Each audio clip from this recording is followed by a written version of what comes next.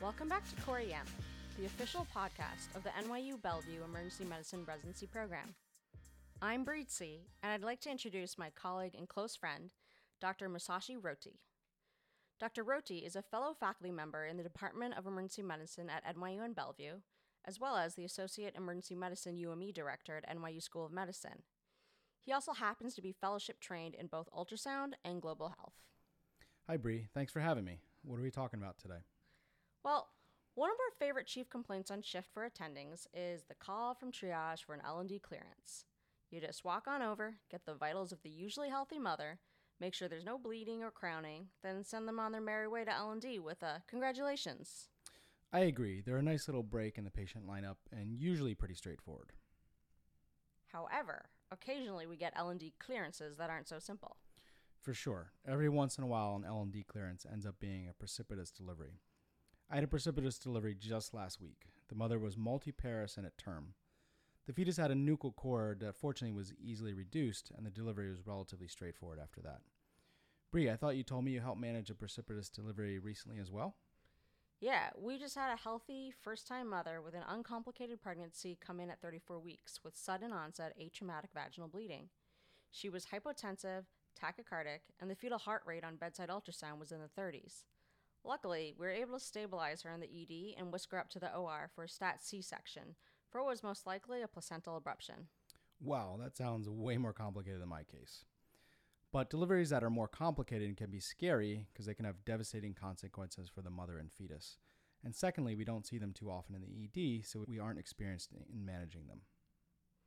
Exactly. Precipitous deliveries fall into that category of low-frequency, high-risk presentations in EM, like transvenous pacemakers, thoracotomies, etc. So it's definitely super important to review them every so often so we can manage them confidently and efficiently when they do show up.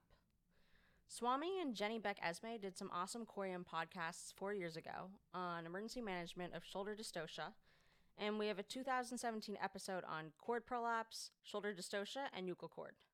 In addition, former EM resident Allie Boyd wrote a great Core EM content on perimortem C-section from 2015. So today, I thought we could cover one other non-hemorrhagic complication of precipitous delivery in the ED, breech delivery. Breech delivery. So that's when the fetus presents with the feet or buttocks instead of head first? Yeah, exactly. Breech presentations occur in up to 4% of live births at term, but breech presentations are more prevalent earlier in the gestation, meaning less than 28 weeks, when there's more space for the fetus to rotate. They often spontaneously turn back around to the correct vertex position with their head down before it's time to deliver. Ideally, expectant mothers are having frequent OB checks where the position of the baby is being monitored so that expectant management can be planned. For example, some obstetricians will attempt an outpatient maneuver called the external cephalic version at 37 weeks to reposition the baby or recommend an elective C-section. So, why are precipitous breech delivery so dangerous, Masashi? Well, the normal vertex position allows the baby's head, which is relatively large compared to the body, to dilate the cervix during labor, with the head coming out first to clear space for the baby's body and umbilical cord. With a breech, the buttocks or limbs do not allow for the same cervical dilation, so there's less room in the canal, which can lead to cord prolapse and compression, resulting in acidosis or asphyxia from entrapment of the head. Furthermore, frantic and improper delivery attempts can lead to fetal head and neck trauma as well as brachial plexus injuries from traction.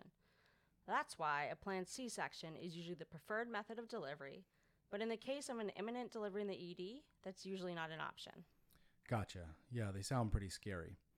Patients at high risk for precipitous delivery include immigrants and other patients who may have poor access to care, and patients who are either unaware or in denial of pregnancy. Unfortunately, that sounds like a lot of patients that we see in the ED. Exactly. Other risk factors include previous breech presentations, twins, abnormal amounts of amniotic fluid, large fibroids, lax uterine muscles, and preterm delivery. Okay, those are all good things to keep in mind.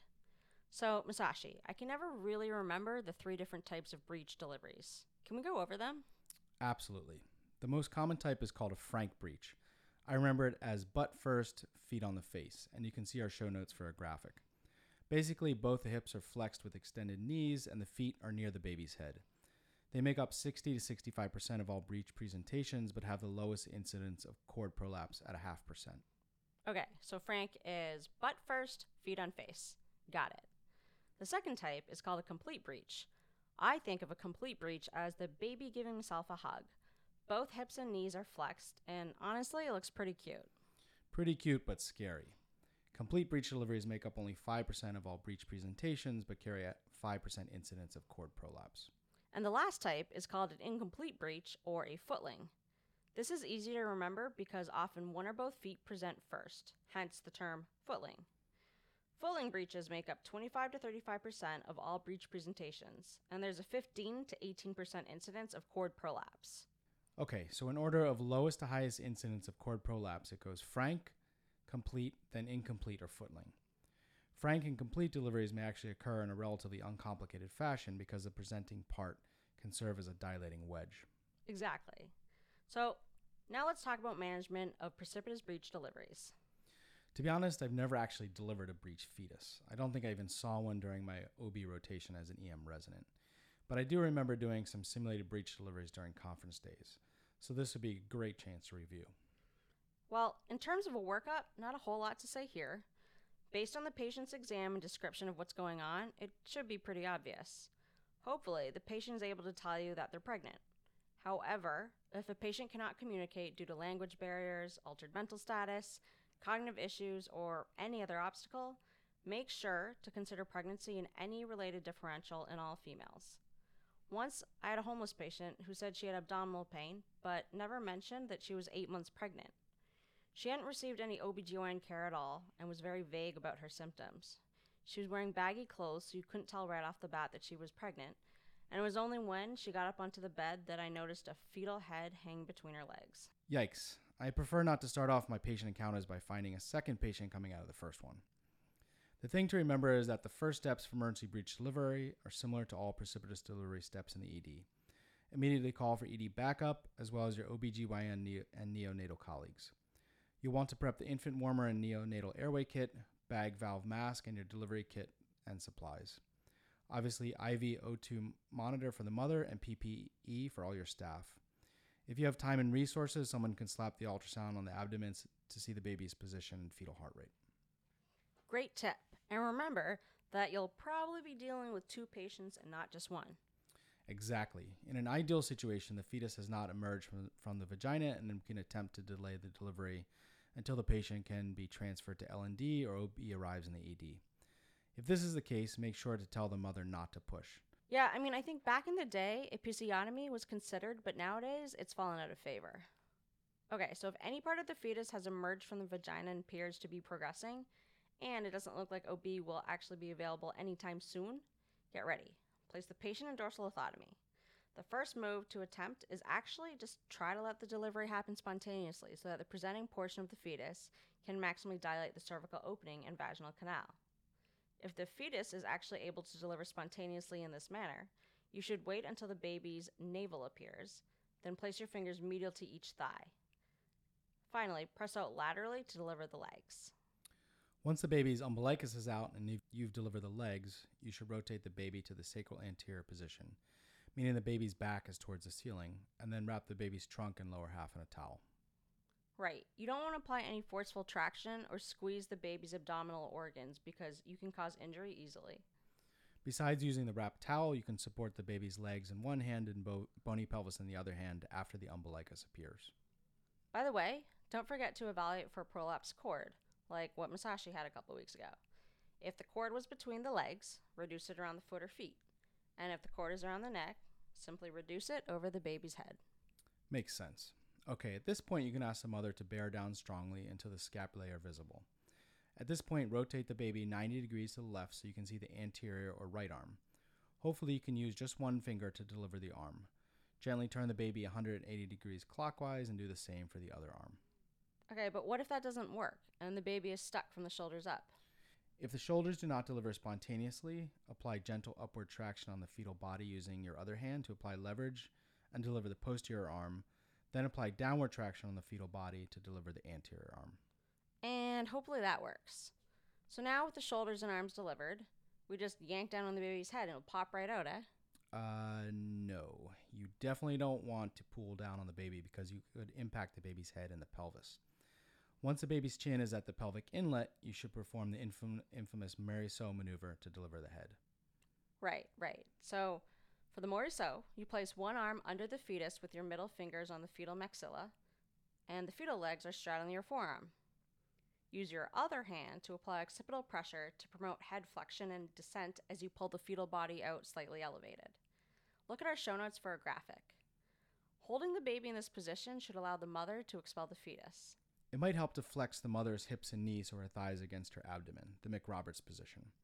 And some may consider giving terbutaline, 0.25 milligrams sub-Q or 2.5 to 10 micrograms per minute IV, or nitroglycerin, 50 to 200 micrograms IV, to relax the uterus if the fetal head is trapped. Okay, so that covers frank and complete breech presentations. What about footling/incomplete presentations? These are a whole lot trickier because of the higher possibility of cord prolapse. Again, we want to emphasize if at all possible, the patient should be taken to L&D or OB should be down ASAP in your ED for breech presentations. Okay, that definitely makes sense. But for these footling breeches, if you really can't get the patient to OB or OB can't come down right away, you may consider the Pinard maneuver, where your hand is placed behind the fetal thigh of the leg that is bent up in the vaginal canal. With gentle pressure at the knee, you can deliver the leg. Then, if the other leg needs delivery, use the same move. Once both feet are out, grasp both lateral malleoli between your thumb and third finger and wedge your second finger between the two ankles, all with one hand. Don't pull, but allow the mother to push so the breech delivers to the level of the umbilicus. Then move on to the steps we talked about before at the umbilicus point. Wrap the trunk and lower half with a towel and grasp the bony pelvis. Then allow the mother to push until the baby is delivered to the level of the clavicles. Next, rotate the baby 90 degrees to the left so you can see the anterior or right arm, and try and just use one finger to deliver this arm. Gently turn the baby 180 degrees clockwise and do the same for the other arm. Then, boom, the Mary-So maneuver to deliver the head. Whew, that was a whole lot of steps. I think the best thing to do to be prepared is to sim it out and be able to visualize the steps sequentially. Yes, definitely. And hope your next L&D clearances remain the simple, straightforward ones. So, should we go over some take-home points? Sure. Assembling your team and equipment as quickly and efficiently as possible is key. Remember, there will be two patients, mother and baby. You can think of the steps to deliver as legs to umbilicus, to scapulae, to shoulders, then arms, and finally the head. Do not place traction or squeeze the fetus excessively during delivery. Traction can cause head extension and squeezing can injure abdominal organs. Also, don't hold the fetal trunk above horizontal during delivery because you can really injure the C-spine with traction. Avoid hyperextending the neck. This can cause spinal cord injury or dystocia. Do not attempt the Mary-So maneuver until the fetal chin is at the pelvic inlet. Attempting the maneuver too soon can induce the Moro reflex. And definitely do not apply traction to the jaw or mouth during the Mori-So maneuver because it can cause TMJ injury. Those are some pro tips, Masashi. Nice. Thanks, and let's hope you don't show up in the ED as an L&D since you're 38 weeks pregnant today. Congrats, Bree. Thank you. But if you do, at least we've gone over the precipitous breech delivery. Yeah, let's definitely not do that. So that's all for this episode. Continue to follow us on Twitter at core_EM and visit Brian Gilberti, myself, and our team on our website, coreem.net. Until the next one, this is Bree and Masashi.